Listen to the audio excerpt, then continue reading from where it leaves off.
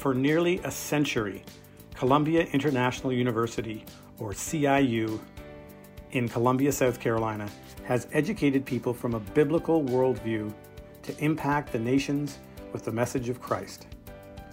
Today, they continue that effort, offering 19 undergraduate majors, graduate and seminary programs, professional certificates, and convenient online programs for working adults. CIU's enrollment has increased 4 straight years, and in the fall of 2020, a total of 2,145 students enrolled for the academic year, the largest in the school's history. The university is also playing a critical role in the revitalization of the Monticello Road corridor in this city. Welcome to the Who's on the Move podcast. I am your host, Alan Cooper. In this podcast, we are going to be speaking with the president of CIU, Dr. Mark Smith, about the past, present, and exciting future for the university.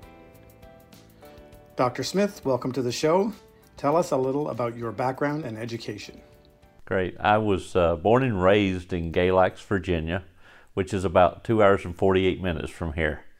I go there a few times, so it's great to see Mom and Dad.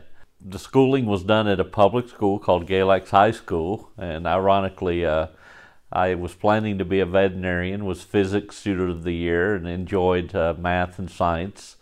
And in my year 19, I was in a community college before I went down to Virginia Tech, and I felt God speaking to my heart about going into ministry.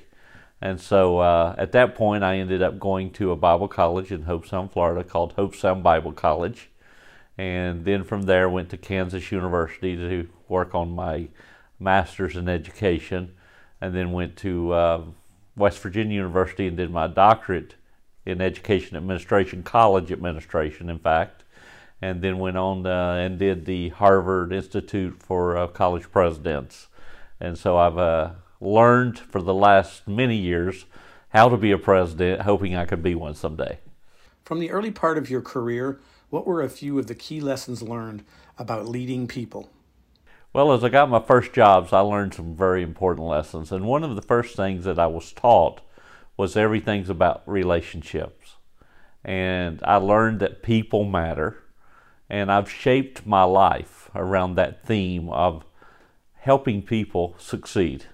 And so that's why I love education. I'm a poor Appalachian boy. We were so poor that I had hand-me-down clothes. We lived off the garden. My grandmother made $400 a month. I mowed yards and learned a work ethic that was exceptional as a young man. So work ethic and relationships were two key things I learned. Another thing that really was powerful for me in high school is I took Future Farmers of America and became president of Future Farmers of America. And the leadership skills they taught me are things I use now at 50 years old, 55 years old as a president. Wonderful classes from the Future Farmers of America. How would you describe your leadership style, and how has your leadership style evolved over the years? Well, I think when you're young, you're too demanding, you're too aggressive, and I was as a 30-year-old leader. I wanted things done, I wanted them done now, and I wanted them done in a certain way. And I almost drove the people too hard as a leader. I look back and wish I could go back and change that. But now as a president, this is my second presidency, I've learned to just love people. And I've learned that sugar goes further than salt. And I've learned that if you invest in people and pour yourself into people, and I used to be an 8 to 5 guy, and if you weren't there at 8 o'clock, man, you were in trouble. But now I want people to go be with their kids when they play soccer. I want them to just get the job done. I'm not a stickler for some of those hourly things that we used to be. I love work-at-home moms that are able to be there and get things done. Some of the best workers we have are stay-at-home moms. And so I've just learned that if you're flexible and you just find out where people are and learn about them and just love them, you can get a lot done. And I would say the last 15 years as I've been president, the presidencies have exploded at both places in a very positive growth manner. and revenue manner. And I think it's because people enjoy working in a place that values people most. Give us a brief history of Columbia International University. CIU was founded by 4 praying women.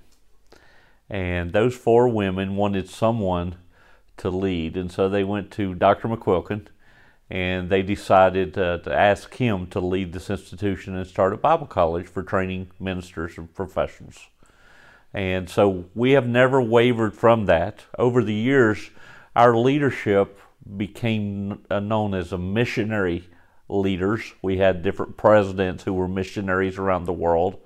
And so our school really focused in on reaching the world for Christ, to know Him and make Him known. And this institution, when I go out today, I still say, if you want to know our missions, we're mission. We're missions focused.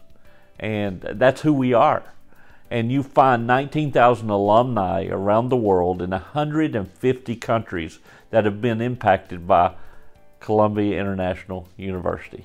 And when you see that, the impact is huge of all the Bible translators, all the people that have been led to Christ. That's who CIU is. So when you say differentiator, we do education, but we do it from a biblical perspective with a worldview and a value system of teaching students hard work and teaching them how to be successful in leadership, teaching them how to value people and love people, and we teach them how to go out and make a difference for Christ. So if you're a business student here, you are still going to be trained in Bible, so you learn the ethics of good living. And that good living translates to being good citizens and having great careers. And so we have lawyers, doctors, we have attorneys, all coming out of CIU, business leaders. Some of the most successful business leaders in the world have come out of here. And as you look at that and the board we have now, you understand that CIU really is making a difference in students' lives. Tell us about why you have the word international in the school's name. Part of that reasoning for international is, one, in the name, it gives us a global reach. But secondly, on any given time, you will have 17 to 25 countries represented on this campus. And we continue to recruit and bring in students. We're known worldwide. And so you would have 700 or 800 Chinese students that are here taking online or being involved in our programs. You would have a number of Hispanic countries that we're involved with, the Philippines, Germany, France, European countries that have connected to us, many from alumni over the year. And so when you think about it, this is about as international of a place as you could be. Talk about your strategy and focus for the university in 2021. Well, our strategy for 2021, as we approach really our 100th anniversary, we have recommitted to our mission, to know Him, make Him known, to train people biblically to reach the world. And in the way we're going to do that, as nations have changed and the world has changed, the first thing we did was create a business as missions initiative. You're in a building right now sitting where there's been a $20 million investment in faculty, staff, and infrastructure to take business students around the world. So one great push or thrust that we will have is to look at this whole idea of business and how we can take business people throughout the world and they know Christ and they can introduce people to Christ in a missions way. Dr. Billy Graham said not long ago, before he passed, that the next great revival for our world is going to come through the business community. And I would concur with him, and I buy into that philosophy. So it's why I lead this vision. The second major initiative that we are getting into, and it was shocking to me a little when I came as president, that we had never been involved in the healthcare fields. And healthcare and mission, our mission and missions in general, is who we are. So we introduced and have started our first science and nursing thrust. This coming fall, we will have we have a tentative approval to start our first nursing programs, and those will be done online. And then we will have an entire nursing facility here with the simulation beds and all the nurse practitioners here. And we will have a place where it's a mini hospital, 6 or 8 hospital beds and rooms, and students will be able to practice and learn on the simulation beds. So we're putting about another $10 million into medicine and healthcare with regards to our missions trust. So the future's bright when you understand 54% of all jobs in our world are going to be in the medical fields as we become an aging world. Then we want to be involved in that. I have always felt that being a university president would be an extremely difficult job because you have so many stakeholders: students, faculty, parents, alumni, a board of directors. What is the most important metric for you as university president? I don't know if you know this, but the president of a university was just voted underneath the president of the United States as the second worst job of all. Now, you have to be cut out to want to do this, and you're probably a little crazy if you want to do it in today's world. But it's a job that I love, and the first metric that I look for is, are we changing students' lives? Are we improving students' lives? When I can see, as I did last week in graduation, when I can see a student come in and that student go from a very immature person as a freshman to where they're graduating as a senior and they're ready for the job market. And here at CIU, you will get hired if you work here. Our business students there's a waiting list of people who want our students. So when you can see students come out, they're mature, they're engaged, they're knowledgeable, they've grown so much, that just is a metric that I look at. Obviously, as president, there are some metrics I have to look at. What's the financial health of the institution? Are we doing better in that arena? And we are. We have increased our revenue from about a $10 million organization to about a $35 million organization since arriving.